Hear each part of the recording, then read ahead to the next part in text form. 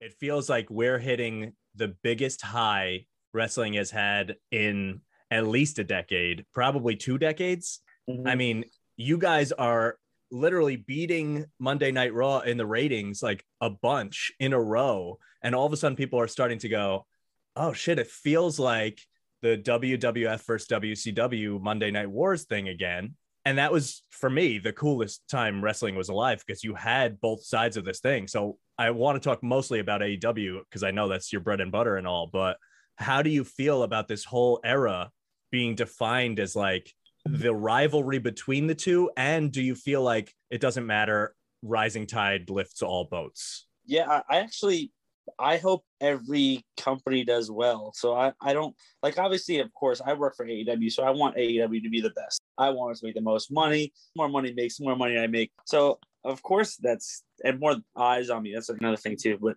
I want every company to do well. So I don't like to shit on any company, and not just WWE. There's ROH, there's Impact, there's even like MLW, and like I just hope all these companies do well because no matter what I want, I have a bunch of friends in the wrestling business. If like I want them to make money. If they're, this company, I want them to make money. I want everyone to be happy.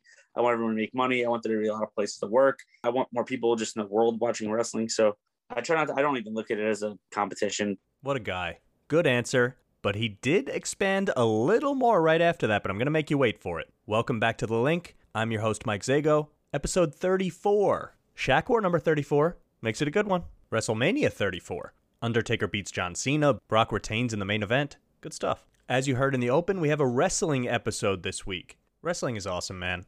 Everyone grew up watching and loving wrestling. When you were young, and for some people still, myself included, I still keep tabs on it and enjoy it. You have some wrestlers that you really attach to, especially from the older days. It's just fun. It's such innocent fun. It's high-flying intensity, physical specimens, stuntmen combined with actors, combined with athletes, some silliness, some comedy, some intrigue, some spandex, some fireworks. What else do you need? Sounds like a party. I feel like for a lot of people, it really represents just good times in their life. As a kid, we would get 10 of us together. We would order a pay-per-view. We would make it a whole night. It was the coolest, man. So many good memories. Anyway, John Silver is a pro wrestler in AEW. We also happen to go to high school together, know each other from around town, have hung out a bunch of times, and he was nice enough to come on and talk me through what's happening in the wrestling world right now, which is exploding. For a long time, WWE had a stranglehold on professional wrestling, but AEW has come on really strong over the past 2 years-ish, and it's becoming a huge rivalry. So a lot of what we talked about is revolving around the wrestling scene as a whole, and that is a huge part of it. For people that are ultra into wrestling, this will be a really good episode for you. For people that are not as much into wrestling, there's still a lot in here. I kept it tailored to both sides, I promise you. But what I want to do right now is give a quick glossary of terms for the people that aren't all the way into it. It might help you along the way. I'll be quick. WWE obviously is the same as WWF, which is Premier Wrestling Organization. Vince McMahon, The Rock, blah, blah, blah. AEW is newer, has a lot of stars, is coming on really strong, and is battling WWE right now. John Silver is who we're talking to. He is part of the Dark Order, which is a faction, which is a group of wrestlers that go together, like the NWO or DX, or the Jackson 5. Within the Dark Order is Alex Reynolds, Evil Uno, Stu. You'll hear these guys as we go along. They're all part of the group. Brody Lee was also part of the group, a founding member, formerly known as Luke Harper in WWE. Unfortunately and very sadly, he passed away recently, and it had a huge impact on the group and the brand, and we talked a little bit about it as we go along. You might hear us refer to the Young Bucks, who are a tag team that are absolutely huge and had a huge hand in making AEW what it is now. Same goes for guys like Chris Jericho and Cody Rhodes. CM Punk is there now. Bryan Danielson is there now. Sting is there now. I mean, it's insane how popular it's getting. Just 5 years ago, people probably never thought that WWE would have another competitor of this size, and it has come together so quickly and so cool that it's really fascinating. You might hear us talk about Dynamite, which is one of their shows on TV. You might hear us talk about BTE, which is another one of their shows, but it's on YouTube, and it's a behind-the-scenes kind of thing, but it's still in character and adding to the vibe of some of these people that don't get as much TV time, and some of them do get a lot of TV time. It's just like another bonus show almost. It's really cool that AEW does that. It's really fun. We talked about papering a little bit, which was a bit that they did on BTE, which was literally Brody Lee, who passed away, just throwing papers in people's faces, which is really funny. Also, in some of those, they used the SpongeBob transition. I'll put it in here. 3 hours later. That I've used a bunch of times on this podcast. Good stuff. Anyway, I really wanted to talk to John about just what it's like to be part of this whole movement and to even be doing this job and to get to the highs that he has reached, clawing his way up, grinding all the way to finally get his spot. It's so cool. I'm proud of him. People are catching on. He's getting really popular. I see him all over the internet, and I feel a camaraderie with him, and it's just a really cool feeling to have this connection to a guy that's really exploding at the time, and I'm happy that we got to talk about more. Anyway, that's enough of me. As always, you can click the social media links in the description, but follow me at @the_link_podcast. I'll share stuff about this all week, and if you're listening to this in the future, then just scroll back or something. I don't know. Anyway, gotta get my entrance together. Hit the music.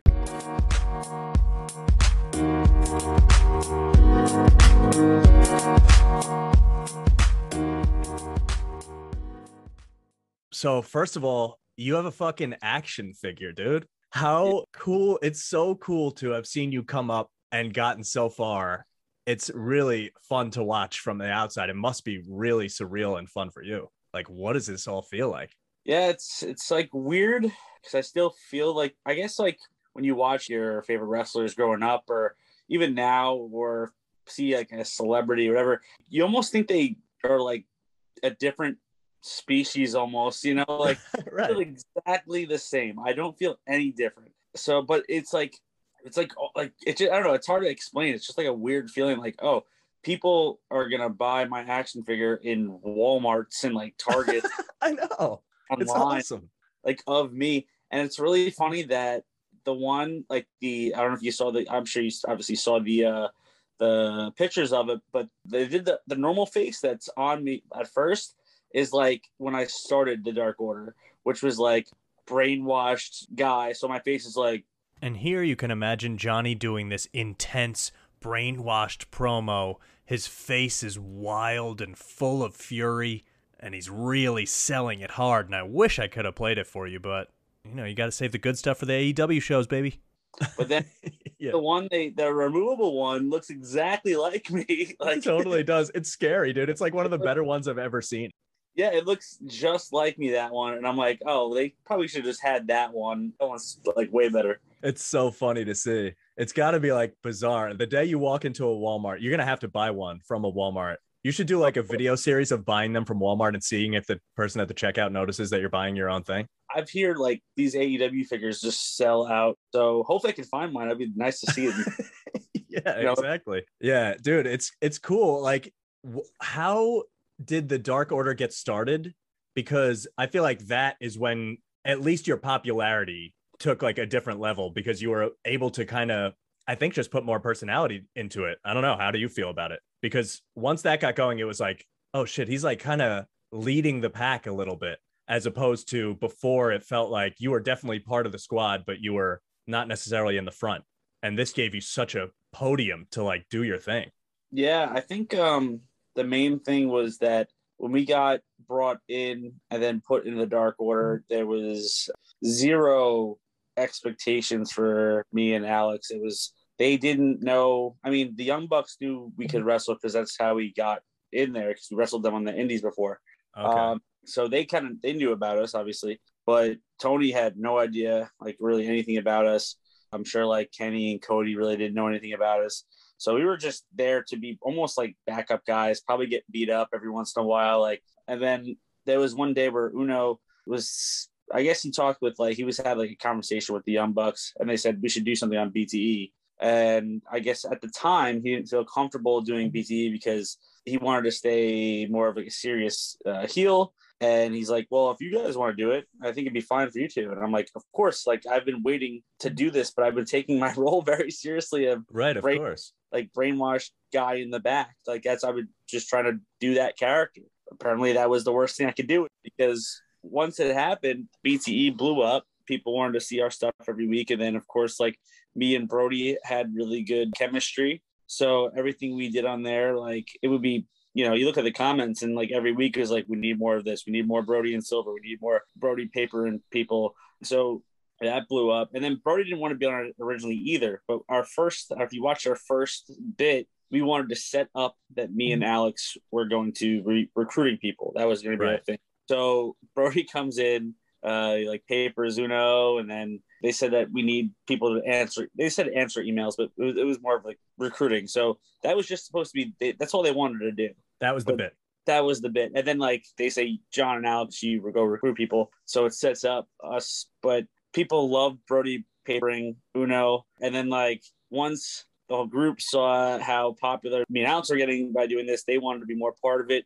And then it just kind of took over. And then we started doing this. We would do our recruitment bits, me and Alex, and then we'd also do the Dark Order bits together. And they were just the most popular bits in the show. So how much does the locker room give you feedback? Like, do you know how popular it's getting when you're doing it? Because it's got to be a little hard to tell. And then you must hear buzz around or something. Like, how do you find out how over this actually is when it's happening? And then people are like, you guys should do more of this. And you're like, okay. And you're just waiting for an opportunity to do whatever. Does someone come to you and say like, hey, this is hitting? Or is it not that obvious? Well, normally it will be a lot obvious by the crowd reaction, but this was during COVID. Exactly. Yeah. You came up like you got white hot during COVID without crowds. This is such a unique situation that, like, if you think about it, has any popular wrestler ever been in this scenario where there are no crowds and they have to find out whether they're over or not via different means? I mean, most at least had an idea going into it. No one, I don't think anyone really got, maybe you could say Kingston, but there's not many people that got popular, like going like from zero basically to very popular during COVID with no crowds. So I kind of knew by the reactions, not only that like I was getting from just comments and tweets and Instagram posts, but also like there would be people, I'd be walking down the hall in an AEW show. It's like, oh, there's the most over guy, or there's the guy from Beats. Like they were just little comments that people would say that it was catching on. And obviously the Young Bucks show, so they really, we're on their show doing their thing, so they really appreciate us. It's crazy how far it has come, and it's such a fun angle. And I love factions in general. I always have, because there just feels like more to work with for each of the individual wrestlers. And so when you're able to do that and flourish at the same time, and you have this COVID thing, it's like you have such this interesting, unique perspective on the business that you have now. And now that you get back to crowds, what was that like to go back? And like, you guys were just here near home for us. Yeah. Arthur Ashe Stadium, which was huge, big show. Everything went great. What was it like to like be all the way back in it and be over and being like, so this is what it's like to feel this? No, it's awesome. It feels amazing. It feels amazing. Like, even just like a lot of times once the Dark Order music hits, you hear the crowd and it's fantastic. And then not even just that, but once I get to the ring, I feel like every single week, it doesn't matter if I'm in the match, I'm not in the match, if I'm just out there, if I'm just there, there's always Johnny Hungy chants right off the bat. People are excited to see me and, obviously the whole group as well. So that's really cool that's happening, because it's especially like Arthur Ashe, because how like, I don't know if you watch BT every week, but they've been showing like Adam Cole or Bryan Danielson, the music hits and they see like the reactions. I'm like, that's exactly what it was like for this week. Especially I was next to Alex and I hear the music. I'm like, holy crap, man, this is great. And once we walk out, you feed off it. So it was really cool. Especially that Arthur Ashe from home, my family's there. So yeah, you must have had a lot of people that that we both probably know that were there. I had a ton of friends. I didn't get to go. I wish I did, but I had a ton of friends go. Like I kept seeing different angles of it from people's phones on Instagram, and I'm like, it just feels like such a homecoming. We knew we were going to be doing this already. And I'm like, he must be having such a fucking blast. Do you get to soak it in, or are you so focused on like, let me nail this that I have to do, and then I'll worry about it later? I feel like it would be two sides of me. I feel like, yeah, we get to soak it in a little bit. We definitely do. But there's been times, I forgot where we were because my memory sucks, but we were somewhere with another huge stadium as well. I don't know why I'm drawing a blank, but our match, there was like very little time to do it. And it was a huge crowd. So I had to just rush and do my thing. I didn't even get really a big adrenaline rush. And I was so upset about that. But then this time we had a little bit more time. There's only 3 matches on the pre-show. We knew that Paul White was next. Paul White, formerly known as the Big Show in WWE, or if you want to go all the way back to WCW, the Giant. Depends on who you are, anyway. I'm sure he was going to have a crazy... Imagine. Imagine he's going 25-minute Iron Man match and just lumbering around to the corner. So we knew we had more time, so I got to soak it in. And it was really cool. Just, the small things, like I came out and then I would always have my hands like this. And then once I would just do that, I would literally watch a whole section stand up and start going crazy just from doing. You literally control tens of thousands of people. Yeah, and believe me, we appreciate it. So if you're a fan watching and you're going to be at one of the shows, believe me, keep on doing it. We love it. We love it more than anything in the world. So it's really cool. It's really insane. I don't know. Sometimes I just don't think about it. I just try to make this my new normal, if that makes sense. Because then I don't want to be not starstruck, be like psych yourself out a little bit. Yeah, every week I try not to do that. I try to work the reactions, but I try not to get to the point where I'm too much in the zone where I'm not thinking about the match. Good point. I try to just make this my new normal, but it's very weird that this is my new normal, if that makes sense. You think it'll ever, I don't want to say wear off. It won't wear off. If you're in a ring and people are screaming at you and loving you, I'm sure that always feels great. But do you think you'll get more used to that? Some of these guys, especially on your roster, have put in years and years and years of getting these reactions and controlling these crowds. Is it a skill that develops over time that allows you to kind of zoom out of your body and realize, okay, I need to handle this the proper way and enjoy it at the same time? It feels like you have to calculate so many things, and that's not even talking about doing the match. Yeah, I think it's definitely something you have to get used to. It's it's a different world when you're out there, but when you're out there, you just gotta know it's time to go to work and try to do your thing and not get too thrown off by the crowd. And I think for a while that was something that would scare me, but I feel I don't know why I'm getting more comfortable, which is good, But yeah, it's weird. You just gotta get comfortable in front of everyone. Try not to psych yourself out mentally, especially when you have a bigger match. We have these quicker matches, the 5-minute matches, 10-minute matches. A lot of times you're pretty good for the most part, but we had that big 5 versus 5 match in North Carolina. I was like, all right, don't get psyched out. Big match we had after leaving Jacksonville too. So it was that was a big moment, and the crowd was insane that night as well. It was before Arthur Ashe. That was definitely the loudest crowd I've ever heard for one of my matches ever, by far. So incredible. Yeah, you just gotta. I don't know. I think I'm getting a little better at it, but you still get caught up in the moment. I have so many questions.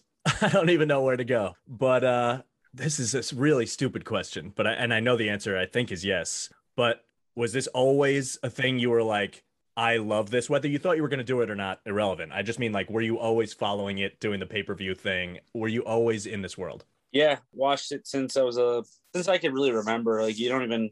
My earliest, there was not a day a lot of people have same. Or they turned on wrestling and then this happened and then I became a fan. I don't remember. I was just always on. It was always watching. Same. Agreed. I think if I'm trying to think of my earliest memories was probably the Hart Foundation versus Stone Cold and the Undertaker and Mankind. 100%. The USA and Canada thing was some of my earliest memories. And then especially WrestleMania, what was it? Was it 14 with Stone Cold and Shawn Michaels? One. Yep. Look, not only did I not question John, but I knew that was WrestleMania 14. However, I wanted to double check, so I went back, looked at the Wikipedia, and then I was curious about the other matches that happened there. Legion of Doom got a win, Triple H defeated Owen Hart, Mark Marrow, Marvelous Mark Marrow, and Sable defeated the artist formerly known as Goldust and Luna Vachon. Hilarious.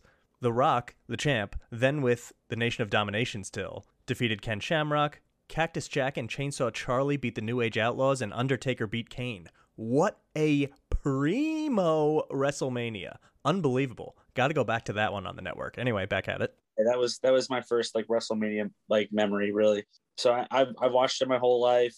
I had a weird 2-year thing where I didn't watch wrestling, or 3-year thing. And it wasn't even like I said, hey, you know what? I don't want to watch this anymore. I just didn't I missed the week, and then all of a sudden I just stopped doing it. So it was from 2001 to 2003 or 2004 maybe I got back into it. Well, that makes sense, because the reason I ask is because I think wrestling as a genre just goes through peaks and valleys, like anything, I guess. Sports do the same thing and anything.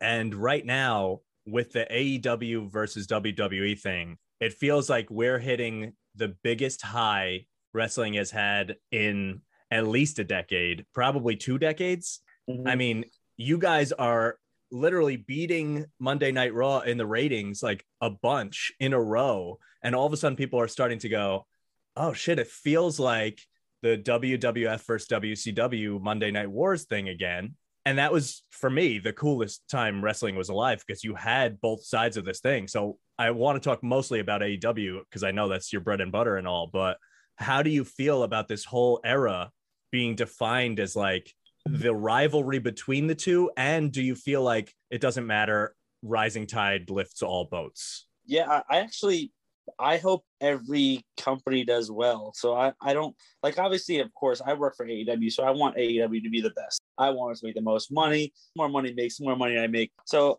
of course and more eyes on me. That's another thing too. But I want every company to do well. So I don't like to shit on any company, and not just WWE. There's, ROH, there's Impact, there's even like MLW, and like I just hope all these companies do well, because no matter what, I want, I have a bunch of friends in the wrestling business. If like I want them to make money. If they're, this company, I want them to make money. I want everyone to be happy. I want everyone to make money. I want there to be a lot of places to work. I want more people just in the world watching wrestling. So I don't even look at it as a competition, but I know I don't really, it's hard for me to watch some other companies. I could have edited that out, but I wanted you to know exactly how hard John had to work to not name drop there. Woo! That's good. That's professional stuff. AEW, give this man a raise. Get Tony on the phone. But I still see what's happening. I still will follow their social medias and just see what's going on. But I truly do think that our company is the best from a wrestling standpoint, from in the ring to, just how it's presented and stuff like that. I don't even think it's that close, to be honest. But such a politically correct way to say we're better, obviously. I don't think there's many shows you watch in other companies that are getting you as excited to be a wrestling fan than some of the AEW shows. Like we just did All Out. Like that show was amazing. Like how do you not watch that and be just excited, like, and thrilled, like, just as a fan? Like, and same with the Arthur Ashe show. Like I can't see people watching that and be like, that was all right. Like it was a great show. Of course not. Like it's really, it's just really cool. I feel like there's something to the fact that you guys are just literally doing it better. But there's also something to the fact that it's just fresh. It just feels new every time you watch it. It's shiny. It's presented well. It's not stale, while some other companies have just been giving the same thing week after week for decades. And this just feels like someone, whether it's Tony Khan or whoever, decided like, oh, let's just listen to what all of the fans are telling us and do exactly that. And we'll probably be successful. And I turn around and go, wow, what a simple thing. And yet you guys do it week after week after week. Like a perfect example was, listen, I know it's tough. Summertime has come and gone. It's the fall now, which is pretty cool still. But just because it's not summer anymore, don't you dare let anyone tell you that you can't wear sunglasses anymore. Sunglasses are for all year round. Get that straight. And where do you get stylish sunglasses at a really good price? Oh, I don't know, maybe Ambassador. AmbassadorSun.com. Check it out. They have a lot of cool pairs for men and women and everything in between, or on either side. Very stylish. Worried about price? I gotcha. Fill up your cart, enter promo code THELINK, THELINK. Before you check out, you'll get a whopping 50% off. Ridiculous. Not going to get it anywhere else. Do it. Get yourself some shades, look good, squeeze in some time before the winter hits. We don't want to get there. We're not rushing it. Just do it now so you're ready. AmbassadorSun.com. Like a perfect example was the show in Chicago when people pretty much knew Punk was coming back. Mm-hmm. And you started the show with Punk. And to me, that was like, oh, wow, that would never happen on a lot of other promotions. But I calculated it as, if you don't do that, the crowd is going to chant the whole time for CM Punk. It's going to take over the show. No one else has a chance to succeed at all. And just a little thing like that made me go, okay, they're really thinking about and planning out how these things should go to get maximum enjoyment from all the fans. And it was just cool, man. It was just like this little tiny thing that makes you go, they care a little bit more than everyone else cares. Does it feel that way, having worked at other promotions and now working at AEW? I actually was thinking the same thing when I was at the show. I remember looking at the board. I'm like, why would they start with CM Punk? But then I'm like, of course, imagine being on first and all you hear is the CM Punk chants. Awful. That would be terrible. So, I mean, it was very smart of them to really realize that, because I didn't know that. But I think our company cares a lot, of course, not only about how the show is, but what the fans think of the show. And then, of course, about the wrestlers themselves. I don't think there's really anyone that has much of a complaint to say at AEW. It's really cool that they're taking care of the wrestlers and they're putting on great shows for the fans. So the fans are excited. The wrestlers are excited. It just makes for a fun environment. Everyone's happy and having fun and having a good time. Absolutely. Also, I don't want you to like rag on anybody, and you're not going to want to anyway, but do you feel, I don't know how to put this, there's a stigma on how professional wrestlers are treated in a lot of promotions when it comes to a million things, travel, health, whatever it is. And I don't know if it's because it's new or if it's because it's true, but it feels like AEW has this reputation for taking better care of their talent. And without just setting you up to sound like a shill for AEW, which I am doing, but whatever. Do you notice a difference between the other places you've been and here in terms of how comfortable you are in the locker room and things to worry about and whether you're taken care of, like all that kind of stuff? Does it feel fresh and different? I mean, I've never been contracted anywhere else, so maybe I can't really talk for anywhere else I've been. So still, you've been in the locker rooms. You've still been with the guys. You've been doing shows at least. I hear what you're saying, but the vibe at least. Well, yeah, when I've done any extra work for any other company or any show like that, I feel like it's weirdly like you really want to be there and do it, but it's almost depressing. Like, because I don't know, like you kind of know how good you are, that you could be there, but they just don't want it, or don't want you, or whatever it is, or whatever. Or maybe they just don't even know how good you are. But I feel like when I've done like any extra work, it's always been a little depressing more than anything. Besides the first time I did it, because I was 20 or 21 years old. I was on pay-per-view. And dude, I remember, I'm pretty sure this was like right around the time we were seeing each other a bunch. You were like right in the midst of like, you would get a show here, you would get a show there, you would do a couple matches. Everyone thought it was really cool. And then you would be like back to the grind. And that's kind of why I ask, because to me, it's pretty telling how they would treat the people that aren't being taken care of necessarily. You know what I mean? Like you have an interesting perspective of like, yes, this is your first full-time contracted thing. But to me, it's like, oh, you should be welcomed with open arms. Like you're coming, they're asking you to do a show. You're doing, not that you're doing them a favor. It's nice that they choose you, of course. I'm sure you were happy about that. But like, I don't know, it kind of feels like you're doing this thing for them. You would hope to be taken care of. You would hope to be given some freedom. And I'm just curious if that's how it feels. I'm not trying to have you like shit on anyone specifically. I'm just wondering what it feels like to be an outsider in the room as opposed to being an insider in the room. I mean, that was always like terrifying. Like you want a job, you're there to try to get a job somehow. And that a lot of the people do not care about, I mean, you could be anyone on the street and they're trying to do their job as well. You know where you're at, that they're the stars of the show. They probably don't even notice you, if anything. So you don't know if you should say hi to this person, don't say hi to this person. Like you don't know who or what you're going to do is going to piss anyone off. Walking on eggshells, basically. Definitely a lot of people at AEW, even like when I'll have a match with the guy that's not contracted, I feel like they'll give out all their ideas, which is fine. But every time I've had a match other places, I do not say a word. If they ask me something, I'll answer, but I will not request anything. I will not, I mean, that's just how I was. I'm there to help them. But yeah, I understand. I don't know. You're working your way definitely up. A little bit different. Yeah. So I've always was just trying to be super respectful. Don't talk but I feel like the way a lot of the wrestlers here are, we're friendly. We ask for input. We ask for stuff they want to do.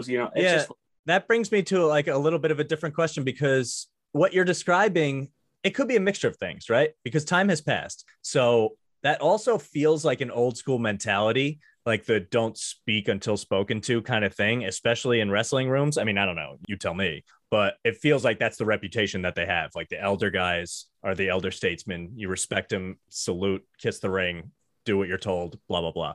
Not only does that feel like it's going away because you can recognize young creative talent, but you also happen to be in a promotion that kind of is flaunting that they're open and interested in what people have to do. And it's like, it's hard to tell which thing it is. But when you guys have these huge superstars come in, which you've had like a crazy influx recently of guys from Sting to CM Punk to Bryan Danielson. It doesn't matter who it is. It could be Jim Ross announcing. It could be celebrities like you just had Masvidal on the show doing a flying knee. You had Snoop Dogg on doing moonsaults. It's like, how does that feel to know? It's a kind of a two-pronged question, right? Like it must be awesome to get that influx of talent, but it also must impact the locker room in a million different ways. Good because you get to work with these guys, awesome, and you get to hang out with them and learn from them and et cetera, et cetera. But also, and maybe this is just me projecting, I don't know, but I feel like those guys are going to come in, be the main attraction for a while, and inevitably knock everyone else down a peg. For better, for worse, it's all a matter of perspective, I guess. But do you notice stuff or do you feel that in the locker room that when a CM Punk comes in, of course, everyone recognizes that he's going to be top billing. Everyone is very excited to see him. He's going to open the show. He's going to close the show. He's going to get those big matches. But where's the balance between like, I'm excited to work with this guy, and now there's so many stars here that I feel like I can't shine because in WWE or whatever other promotion, that seems like it became a problem at some point. I think it's the way you look at it. I mean, you could look at it like the both ways you just said, and I have looked at it both ways, but you also have to be like, I'm confident in what I do. I'm confident that the crowd is going to want to see me. So if the crowd's going to want to see me, I got to be out there eventually. Maybe not every show, but it's not like I was on every show anyway. It's not like I was, having a match every single week. I feel like there's only up to go. People reacting to me and stuff like that. I feel like I can only go up. And if I get to work with some of these guys, it'll be great. If not, I'm sure, well, I would say if not, because eventually I'm going to work with a lot of these guys. So there's no if not. So I'm just looking for the future. The main thing is you got to make the best of every opportunity you're given. And that's one thing I think I've done where I wouldn't be where I am now. I probably would be, just following around Uno and Stu still if I wasn't making the best of every opportunity. That's what you got to do. I try to think about, that's my spot is being taken. It's, obviously, if you split roster in half, you said this is now the roster, there's more opportunities there. But now What's going to happen is the company's going to grow so much better. AEW has been on TV for, a year and a half, 2 years maybe. And now we have another hour of TV that's on. So we're growing. You seem to have this blue collar attitude, which is great, because you've worked so hard to get through the non-contracted work, to do this match, to impress this person, to get to this point and work your way up slowly but surely. I just wonder, do you feel that in the locker room? Do like a lot of people feel like this is such a collaborative effort because we're such a new thing that's finally hitting and everyone is working together? Or I haven't spoken to many pro wrestlers, so this is my opportunity to ask this question. Is it like there's a lot of testosterone in that room? There has to be. In the locker room, there has to be like a competitive edge. Everyone wants to go out there and put on their best thing. And the way you see it is the way I would probably see it, almost like it's a golf game where like you're not playing against anybody else. You just got to go out there and do your best thing. And if the people like it, then great. But also, I would assume that in any athletic field, tensions have to rise when it comes to that kind of stuff. And do you see that often where you are, or do you feel like it's more of a family vibe? Like everyone is working together, we're giving each other feedback, and if this thing goes well, it's good for all of us. We got the most chill locker room you could find. I mean, of course, everyone wants to be on TV every week. Everyone wants to do this. Everyone wants to do that. Everyone wants to be at the pay-per-view. Everyone wants to do the main events. But I feel like, especially like the people that have been there from, the early days of AEW, everyone's just a buddy. I can't think of anyone I hate. And I think we have like you can call it a family, you call it like just some type of bond, So, the main thing is every time someone else new comes in, you're kind of like, how should we feel about this guy? And then if they're cool, they're cool, and we're rooting for them. If they're a great guy, we're like, there's been so many times I've been like, all right, this guy Miro, I don't know, man, I don't know how he's gonna be. And then he comes in, he's the coolest guy ever. I'm like, all right, everyone loves Miro, like he's a great guy. So Yeah, if someone does come in and they're a dickhead, then obviously no one's gonna like them, and everyone's probably not gonna root for them. But so far, I really haven't had any problems. That's kind of like a lot of the, at least that's how mine is. But I think a lot of the locker room as well is that if you're a cool guy, we're all happy that you're here. We're all, rooting for everyone. And so far, we really haven't had any bad experiences. dude, the biggest time I noticed that, or the biggest time I perceived that AEW was different in that regard a little bit, was when Brody Lee passed away. And you were uniquely working with him. I don't know how close you were. I guess you can tell me. But I just thought it was really cool. I don't know if it's my connection to you or just thinking that AEW is fresh and original or whatever it was. But when you got to do the power bomb and turn his thing into your thing and have that connection, it just felt like a really emotional, awesome moment that to me, and I think with a lot of fans, were like, this is a different thing that we can get behind. Like they care so much about not only him, because by reputation, of course, I don't know him. He was a good guy, but the organization and everyone rallying around each other. What did that feel like? It was such a unique perspective that you got to be in again. I mean, meeting Brody and working with him a lot was awesome. Very special. He was one of those guys that you kind of meet and then all of a sudden, like, we're going to get along. Like, it was weird because I've met him before on the indies, but like once or twice. I don't even know if he remembers or would have remembered when we did meet originally. But when we met, it was like right off the bat, boom, it's just like a connection. And that's why we were kind of like, not only obviously we're in the same group, so we're put together on TV, but they wanted to do a lot. It was going to be a lot of stuff with me and Brody together. It was going to be like kind of like a Raven and Stevie Richards type thing. Ah, kind of bullying me, but me kind of just loving him anyway. hilarious. Like, yeah. That was the real plan. And we had a lot of cool stuff lined up. We kind of started it a little bit. We didn't really get to obviously do it, but it was just like the connection we had, especially on like BTE. That was one thing that they really were like, oh, we see, obviously we're watching what you're doing on BTE. We need it on TV because it's too good. So, getting to be able to like meet him, work with him, connect with him was very special. Of course, even like being on the show for him was very special as well. And, it was just like we said, like, I don't think there's anyone that could say a bad thing about him because he's so genuine is the best thing I could say. Like, he didn't say stuff to you just to kind of like say stuff. Like, if he thought something was good, he'd tell you. If he said something was shit, he'd tell you, but in a nice, funny way, So, Right. No one can say a bad word about him. He's a great guy. Very cool. Speaking of him and you together, how much do you think your physique and size has played into everything when it comes to your career? You're a unique package, I think. Usually it's either the big guy or the little guy thing when it comes to wrestling, or in the past it has been, to me anyway, as a fan. And you kind of fill both roles somehow because you're not tall, but you're very big and strong. And in some ways, I feel like you play to the comedy of that. And in some ways, I feel like you play to the actual strengths of that, which is like, you can do a lot of the moves from both sides. How does that feel to like, have to go up against or work with bigger guys? Like Brody Lee is huge. I'm assuming he's much taller than you. I don't know what the numbers are, but it's got to be interesting to like work that narrative with a lot of different people and yet still have the powerful angle. Mm-hmm. Do you think your role is unique because of that? It seems that way.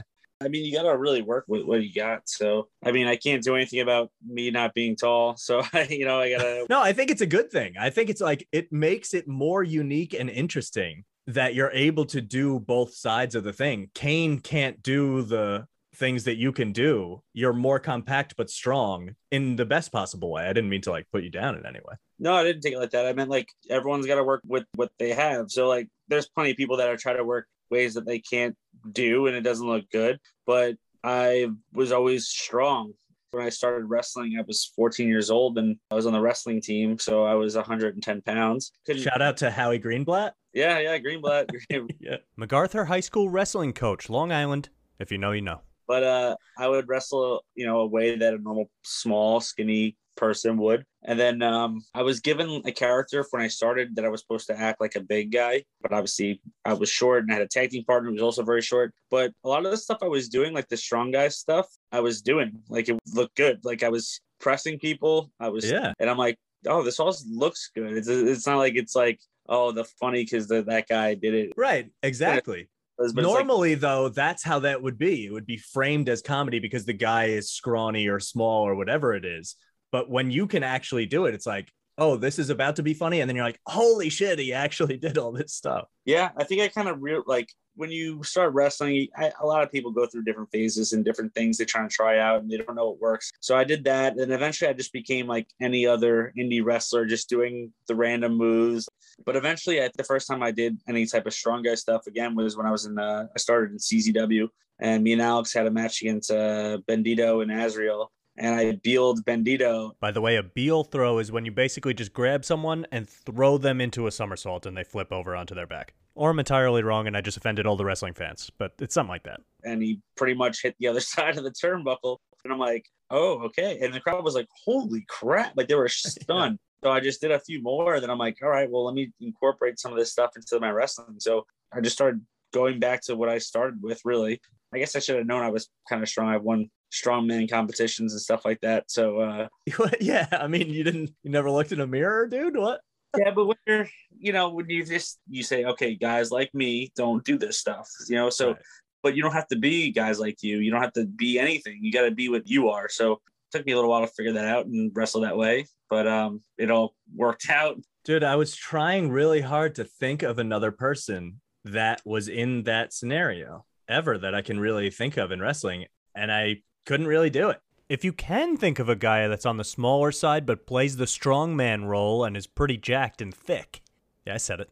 Put it in the comments at @the_link_podcast. We want to hear from you. Sound off. Goes back to the theme of this, that like you have this unique story that is different. And I think everyone seems to resonate with you. Like it would be hard to make you full heel because it would be the kind of situation where it's like, it's just anti-hero stuff. Like you're always going to have this following because you just vibe with the audience so much. I hope that sounds like a compliment. It's meant to. It does. And I think I put myself out there so much where it's really never even like I'm playing there's no playing a character. There's no like I almost think it's funny when it's like, oh, I love your gimmick. I'm like, there isn't a gimmick. Everything I say is stuff I say in real life. So like people are like, oh, Johnny Hungy, where did you think about that? I'm like, I don't know. I said it when I was like 22 at a bar, and then everyone thought it was funny. So I would just say it randomly, and eventually I just said it on BTE and it became a thing. Like that's it. What you're saying is so right. It vibes with me so much because when I watch you on TV, I'm like, this is the same dude that I would hang out with at 2 a.m. at Farrell's 10 years ago. And it was like, that really makes it so genuine because you are just this fun dude. You don't have to put anything on. And people definitely know that. You can feel it when you're watching it. When someone is doing, for better or worse, sometimes people do characters that are great. And even though it's not them, Mankind didn't wear a mask. Mick Foley doesn't wear one. But that doesn't mean it wasn't great. But for you, you have this, I don't want to call it an advantage because you cultivated it yourself. But like you have this vibe with the fans that they're like, this is our guy because we can feel that he's really like this. Mm-hmm. Do you try to like consciously keep yourself on that track? Do you ever try to like push the envelope and try a new thing that you're like, oh, I'm really going to try this hilarious move, and sometimes it works, sometimes it doesn't? Or are you honed into like, just go out there and be myself? I feel like maybe like earlier in my career, yeah, I would just try different things. Even different types of wrestling styles I would just do just because I like to be well versed. But when it comes to personality, it just the more I just got comfortable just doing me, the better. And I realized for a while too, like promo wise, let's say, I didn't know what to do because I'm like, what does John Silver talk like? And I just didn't. I kind of thought more like I was thinking more pro wrestling. What do pro wrestlers do? Like, what does Cena do? And what does this guy do? But I just had to be John Silver. So I think I realized that at a Beyond Wrestling, they still do Uncharted Territory where they do like a weekly show. They do like seasons of it. And it'd be like every Thursday. They do every Thursday now. And they would have someone just interview you after or before. And I would just act like John Silver. And I was like, oh, this is now working. And people are now tweeting more about the promo than sometimes the matches I have. And it's not even anything crazy. I'm not doing these big, I'm going to beat you out there. It's just me talking. People, I guess, connect to that. People kind of, I think they just know that's just how I am. They don't think it's a character because it's not. Yeah, it resonates as real, which is an interesting thing when it comes to wrestling, because the biggest knock on people that don't like wrestling is like, oh, it's just fake, blah, blah, blah, stupid, whatever. We don't need to go down that like super hacky road. But also, I watch football on Sunday and I'm like, that quarterback isn't even allowed to be touched. What's more real about that than my dude going out here and getting slammed on his back and thrown into a turnbuckle 20 times? So I've always just found that ridiculous. And I'm sure you have as well. Mm-hmm. Chiming in, it's me from the future again, but the past to you. I need to come up with some kind of term for that. Anyway, I'm cutting out a really long-winded way of saying, I find it really funny that people think it's fake, but we spend all this time talking about how John finally got successful when he started being real and being himself out there. And it's just such an interesting dichotomy that has been done over and over on different shows and arguments and whatever, but I thought it was cool. Anyway, this was a better way of saying it, I assure you. And on to the next question. How long have you been traveling with them? Because that's relatively new for you, right? I started with them, which is a little weird. Me and Alex's story is a little different because our first show was the third AEW show on TV, which was in West Virginia. Everyone else, I mean, there was no plan. There was no like, hey, these guys are going to get signed. We need them. We got squashed in our first match. And then our second match, they flew us in. And it was like a little bit longer. And it was still basically a squash match, but in like a Halloween type thing. And then eventually, like every week, they would kind of tell us, oh, I think we could use you some more. Or maybe we'll do this. And eventually someone was like, yeah, maybe we'll put you in the Dark Order or something. I don't know. But they always said it like that. So I was like, okay, that doesn't sound very reassuring. But I did.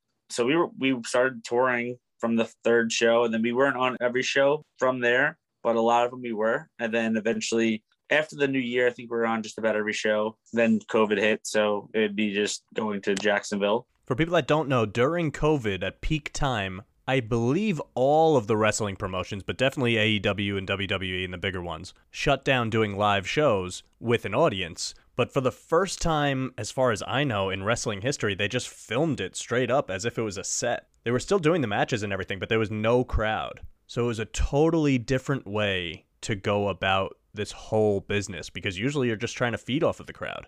Anyway, just shut up. Let him tell it. Now we're back on the road touring again, so... Right, but you're... in the grand scheme of things, especially in that locker room with such heavy hitters, you're new to the whole travel thing, multiple shows, you're on more and more shows as you go, you're getting more popular. I'm just curious how that impacts your life as a person and your health, and like trying to keep up with working out a lot, which I'm sure you have to do, and getting your schedule straight, and like pull back the curtain on that. Has to be a little hard to get everything together and be on the road and still keep your routine enough to perform when the camera's on.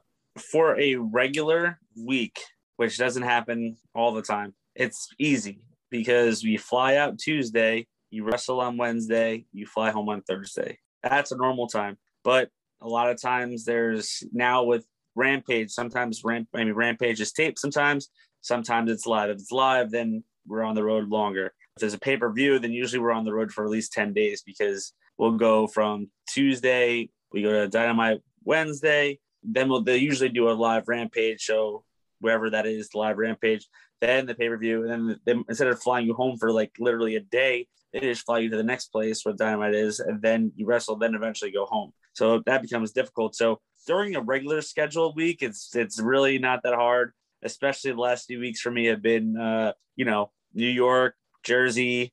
This week I'm flying out because of Rochester, but then after that it's Philly, so I'll just drive there and home. So when you're here, you stay home?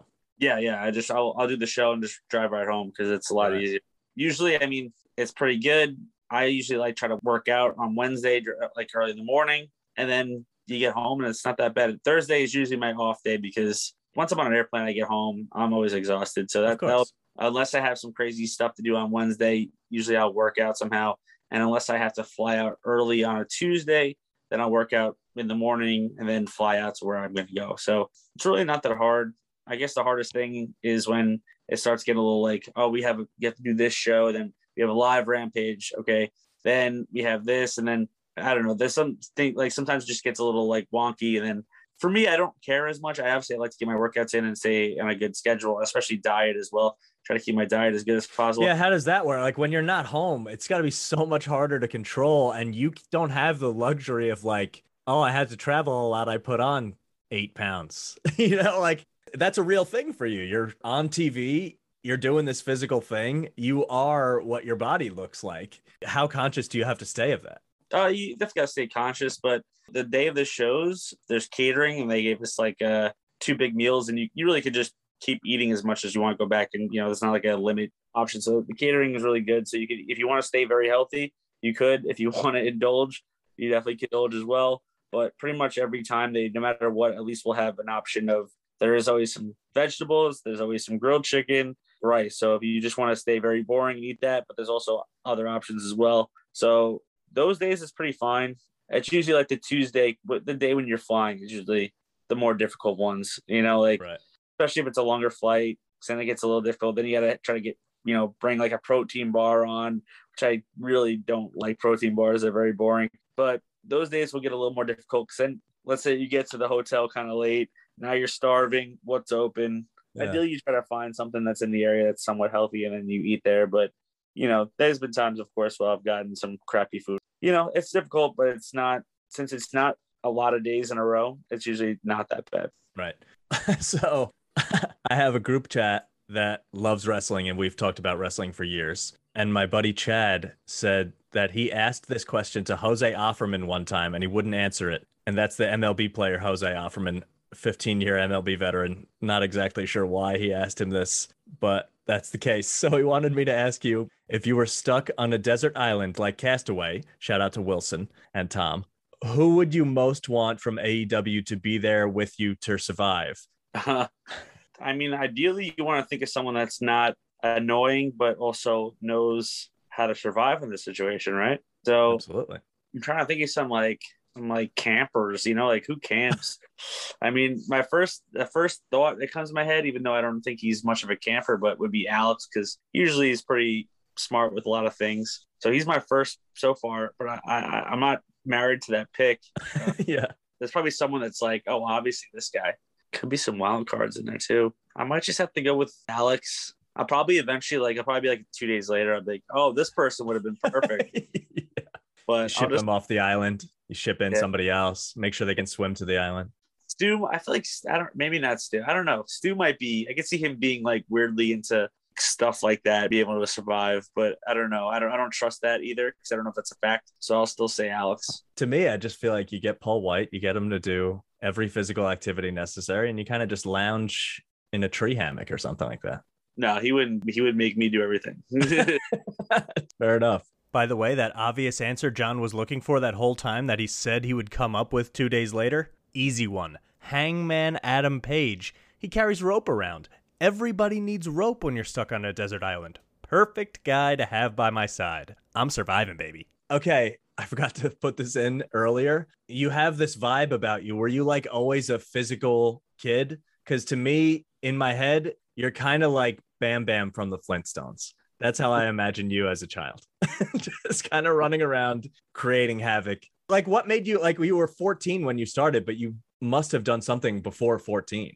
Well, I did like this, school wrestling. So I did school wrestling because my friend did it, and then also Kurt Angle did it. So I did school wrestling. Then I was really good at it. So I kind of had to go for it, and that became a thing later. MacArthur obviously was, at least when I don't know how they are now, but when we were there, they were, the last time they were 6 time in a row county champ. And then I had to quit after 9th grade because I started training for pro wrestling in 9th grade. Oh, that early. Okay. So you made that switch like way before I thought. Interesting. If you do MacArthur wrestling, you got to do every seminar. You got to do every camp. It was terrible. That's not fun. I wanted to go play. I wanted to go do stuff. So, making the switch to not do that anymore was fine. Because I knew I was good at it. So I always wonder what the potential would have been. But I was like, I'd rather have fun. And I have fun doing pro wrestling, even though it's a lot of hard work too. I enjoy that a lot more than doing the school wrestling. So what do you do when you're 14? What do you do to move your needle towards pro wrestling? What options are there? How do you start training for that? How do you make that switch? They're not the same thing. Well, obviously, like I said, I always watched pro wrestling. So there's that. And then I was on MySpace because that was still a thing back then. Huge. was on a pro wrestling message board type thing. I asked if there was any schools in Long Island, so someone suggested NYWC. I was 14, so I'm like, I don't know if I'll be able to do it because I don't know how old you have to be. But hit them up. They said to come check it out. I went down with my mom, and they said, you know what, you're an athletic kid. If your mom says okay, we'll let you start training. Wow, that's wild. That feels so early. So you've been at this for, man, it makes us sound old, but like a long fucking time, dude. Yeah.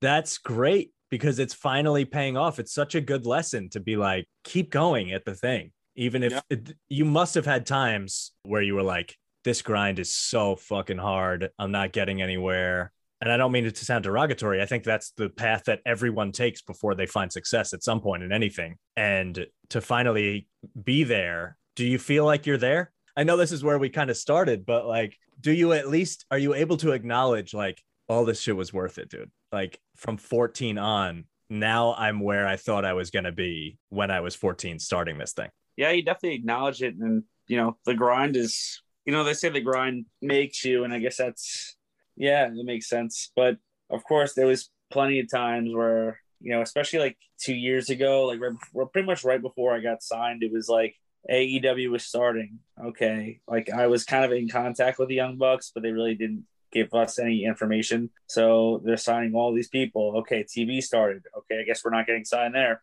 WWE starts signing every indie guy, all these indie guys. I'm like, all right, well, they didn't sign us. Impact, never even heard from Impact at all. ROH, we did a tryout with them. They didn't hit us back. Like, they brought us in for a show, then never hit us back up. I'm like, no one wants me and Alex. I don't know what to do. Like, I got to a very, very low to get to a big high. That part sucked. That part sucked a lot. Like, so many people I've wrestled with, pretty much almost everyone I've wrestled with was getting signed somewhere, was getting a look at, was doing this, was doing something cool. And like, we had like nothing. And I'm like, this sucks. I don't know if I should do this anymore. Maybe I thought of like, maybe just switching out, try to find something else I like, or maybe just moving to like one thing I always like said as a kid, like when I started wrestling, I'm like, if I can't I said 30, but 30 is still pretty young in wrestling years, but I'm like, if I don't make it by 30, I'm just going to move to like a resort somewhere and just work on the resort. And I'm still like, people make fun of me now because I still have a shitty car. I still I have like one pair of shorts I wear all summer. I just don't I don't care about stuff, Yeah. So if I just lived on a resort, I don't need a lot of stuff. Yeah, dude. Well, luckily you don't have to do that quite yet. It sounds like you still have a little bit of time before you have to fall back to the second phase resort life. Yeah. Last thing, and then I'll let you run because I know it's getting late. Who's your favorite wrestler ever? I can't not ask you that. I mean, that always changes for everyone. I feel like as you grow, obviously when you grow or favorite up, few or whatever it is. I will say favorite few. Let's go with, because of just fan favorite as growing up, Stone Cold, got to list him. You got to say Jericho, Kurt Angle. To watch another person, not growing up, I didn't like him at all, but I appreciate him a lot more. Shawn Michaels. Why didn't you like him growing up? Too cocky, and he was feuding with Stone Cold. Yeah, true. And then he after that, that's when he took off time. And then when he came back was around 2001. Yeah. So that's when I stopped watching. So right. What about any matches that stand out to you as like, this is the pinnacle? Like if you're going on YouTube, you're like, this is what I'm putting on.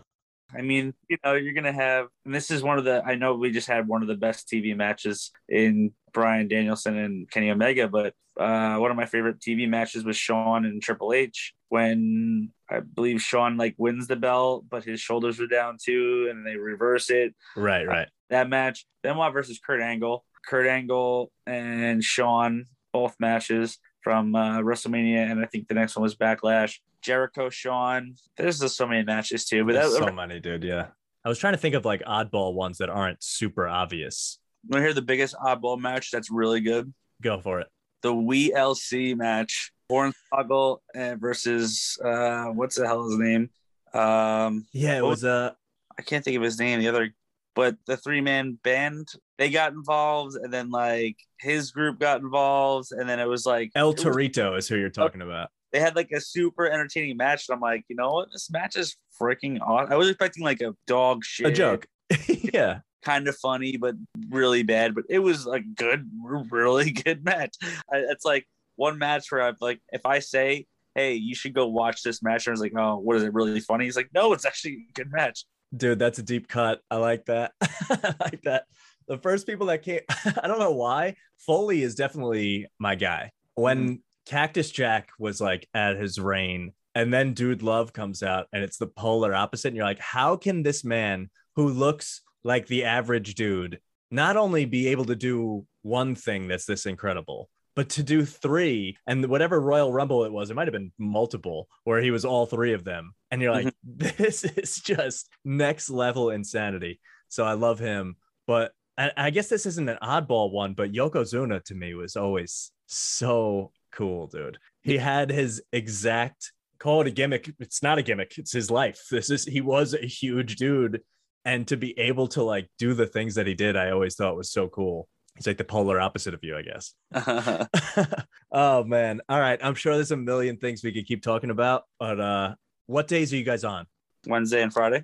Wednesday and Friday. Everybody check out AEW. It's so fun. It really is like this. It feels new, fresh. Like every time you tune in, something might happen that's going to like set Twitter ablaze. So it's just been like a really hot era to watch. And to see you up there has been so cool. It's really fun. Hell yeah. But wait, there's more. I am out in the good old desert editing the podcast from Arizona this week, where my parents live. Sun City, party capital of the world. If you remember the last time I mentioned that on the pod, I think I mentioned it. I brought all my equipment out here last time. Recorded an episode with my dad, episode 15, one of the best. Go back and listen to that. Also recorded with my Uncle Dutch that week, episode 16. He owns a record label, they won a Grammy, but go listen to it. There's more, and it's great. Point is, on that trip, I lost all my equipment before I got here. Nightmare. Forgot it in the airport, blah, blah, blah. Got it back. Hooray. However, I'm scarred, and that's why I didn't bring all my equipment this time. But a lot of my family members are here. It's my grandma's 90th birthday. I'll fast forward that, but I was singing her happy birthday. And I thought, what better time to get everyone on the pod? It's a wrestling episode. Everyone's got a wrestling story. Everyone grew up with it or was a fan of it or was adjacent to it at some point. So some familiar faces from pod history, some people that'll be on episodes in the future, and I'll introduce everyone as we go. But it seemed like a good way to close things out. First up, you know him, you love him. Episode 15, with my dad, we did a lot of music stuff. And admittedly, you're not the biggest wrestling fan in the world, but Chris Jericho is part of AEW, so it seemed perfect to put on a couple of YouTube videos and listen to Fozzy, Chris Jericho's band. For those that aren't familiar, he has in a rock metal band that's pretty popular. And we listened to that, and so this is my link in. What do you think of them? I remember Chris Jericho from the wrestling days. You were a big wrestling fan. I watched it with you. Watching these videos, this guy is pretty damn good. Definitely no poser. I would put it up against most of the metal stuff that's out there. Or at that era, you know, more 90s to 2000s era. But definitely good stuff. All right, not exactly a wrestling take, but that's as close as we're going to get, and I had to get Dad on the podcast for the second time. Now, the long-awaited debut. It took 34 episodes, but we're finally getting her on. Mother Dearest, get on in here. You took me to wrestling shows when I was a kid, so what was your experience like? The only thing I remember is the wrestlers taking folding chairs and throwing them and hitting each other with them. All right, we'll take that. Good memory. They do hit each other with chairs. What about acting-wise? You guys watch a lot of movies, and you must like or dislike certain wrestling actors. Who's your favorite or least favorite or what? Well, I don't like John Cena. He's got a big head. Ridiculous, but okay. But I do really like The Rock. Who doesn't like The Rock? You love The Rock. Everyone loves The Rock. We got to get The Rock on the podcast. It's really been probably 5 or 6 episodes in a row we've been talking about The Rock. And maybe this is just what the podcast is now. I don't know. Great debut on the podcast. Not bad. Not bad. We'll have you back for a full episode. We had to get our feet wet first. All right, for the last part, if it sounds like we're whispering, it's because my niece and nephew were sleeping in the other room and we had to be quieter, and you got to respect that. They're adorable. They'll be on the pod eventually. Give them time. Last but not least, my cousin Mark, who is actually the wrestling fan in the family. I don't know where to begin that we only do 2 minutes on wrestling.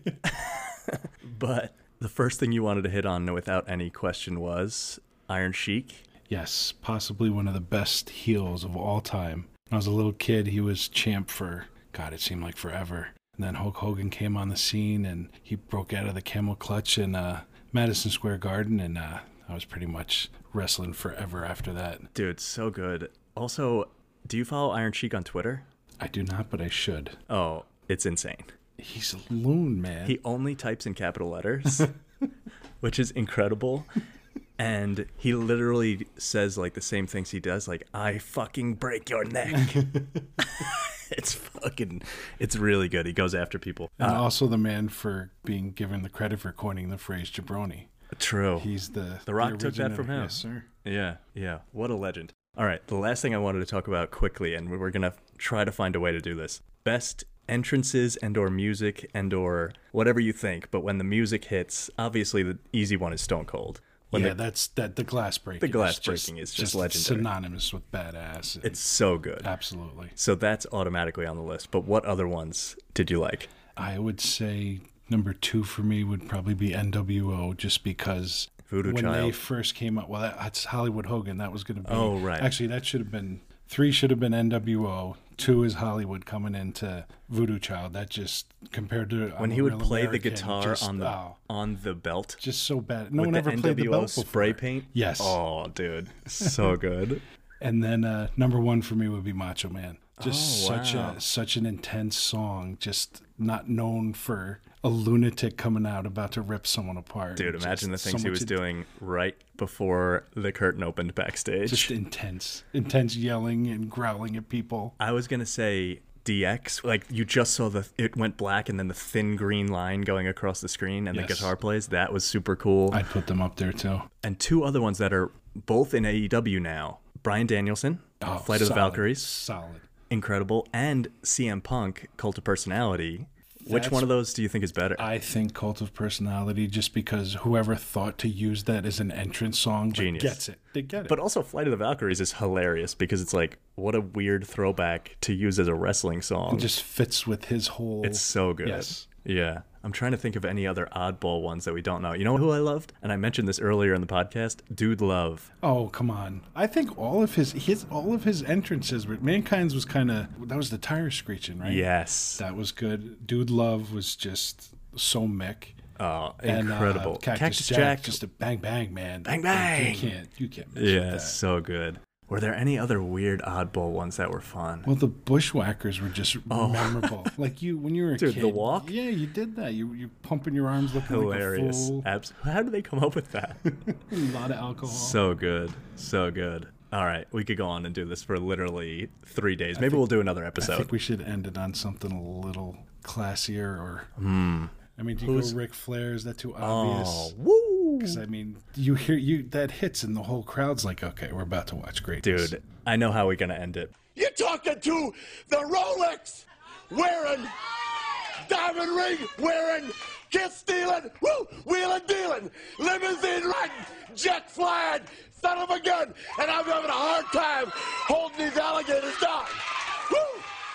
Man, that's good. Gets you hyped. Ric Flair, unmatched. Still kicking. Unbelievable. And if you're listening to this in the future and he's not still here, he's still here. It's like Tupac. He's on an island somewhere. I don't buy it. Going to use that Ric Flair woo a lot in this podcast now. Get ready for it. Woo! Can't believe we didn't mention Undertaker for best entrances. Actually ridiculous. Me and my buddies used to play a drinking game, still probably do if he comes back, where you would take a shot for each minute that passed during the Undertaker's entrances. And some of them got really long. He started walking real slow, and it was a challenge, let me tell you. Man, after we stopped recording, we kept going for so long, and I mentioned that I talked about Yokozuna earlier in the podcast, and I can't believe I didn't know for the longest time that he's Samoan and not Japanese. What is happening in my life? How did I not know that? My world is upside down. I mean, honestly, it's just hard for me to handle it. So I'm going to wrap up here. Thanks to John Silver for joining us. Thanks to all the wrestling fans for tuning in. Thanks to everyone else for tuning in. Last thing before we run, secret code word for you to post on social media at @thelink_podcast so everybody knows that you listened all the way through the end to the end of the outro. I know this was a long one. I appreciate you all. And what else could the secret code word be but woo? Woo! WOO. Post it. Post a Ric Flair clip. However you want to do it. Just let me know you listened all the way here. I appreciate you. Gonna go contemplate my life that I didn't know about Yokozuna, and we'll see you next week. Woo!